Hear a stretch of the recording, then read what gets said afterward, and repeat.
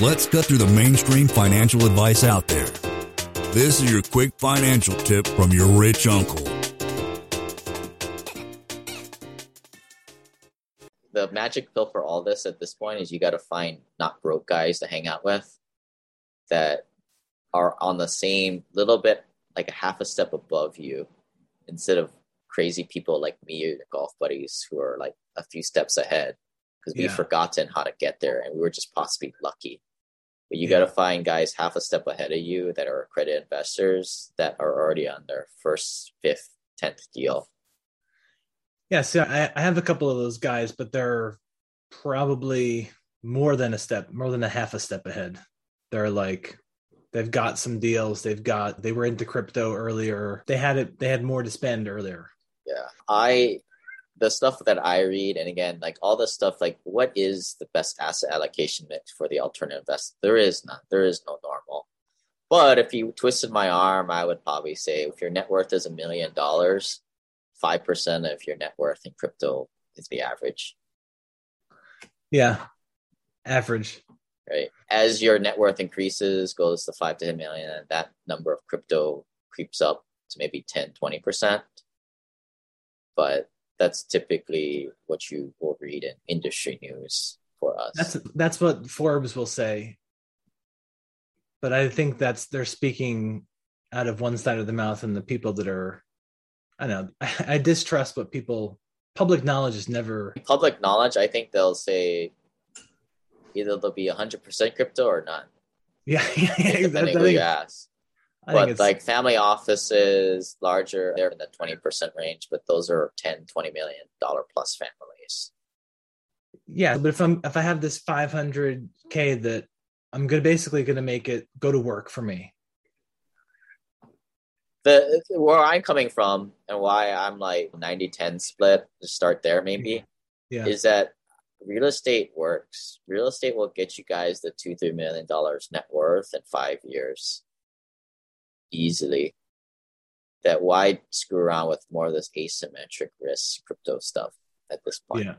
Sure, you can get there in 2 years doing that, but you can also lose it all. And then now your goal to getting to 3 million is going to take you 10 to 15.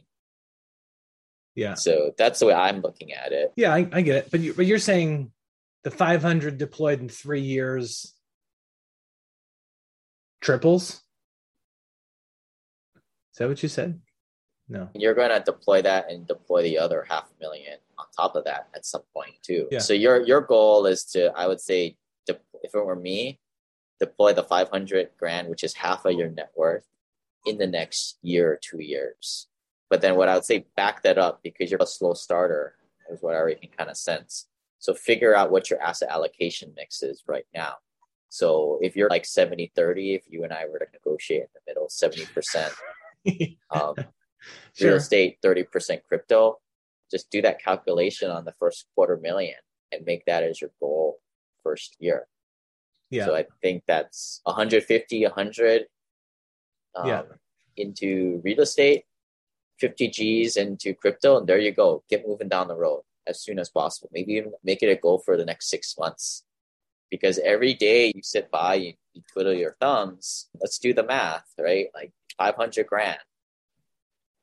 I think you could be making 15% per year. You're losing out on 75 grand. Let's not even get into the fact that it could be tax-free. 52 weeks a year. Every week that you're not doing anything you're losing $1,400. Yeah. Every day you're just sitting. Every day we don't do anything. I can't handle it. Let me write you a check.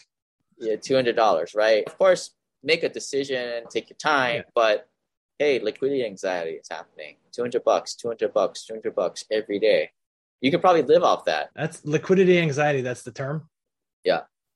I got that. Your money is not doing anything for you. And I get it. Like you want to do due diligence, but just know in the back of your head that you are losing this money in opportunity costs. Yeah. It's funny though. Normally my default mode of operation is ready, shoot, aim. Yeah, that's why I know you, right? You're an entrepreneur, but this is kind of, it's been taking a while because the last time we talked was maybe a year ago. And there you like me because I just tell you what I think. Like Yeah. you haven't made that much progress. That's what I'm saying. Yeah, I moved across the country, man. Yeah. And you got 3 kids, so The first, I don't go anywhere fast.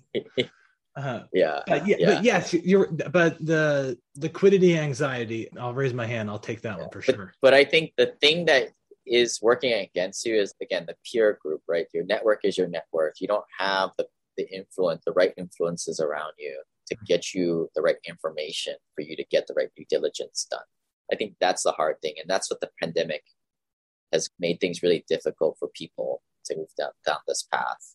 Lane is not a lawyer, CPA, but the dude did quit his engineering job and now owns thousands of rental properties. Learn more about the secrets of the wealthy. Join our community at thewealthelevator.com/club. And if you're looking for a longer form podcast, also subscribe to the Wealth Elevator podcast.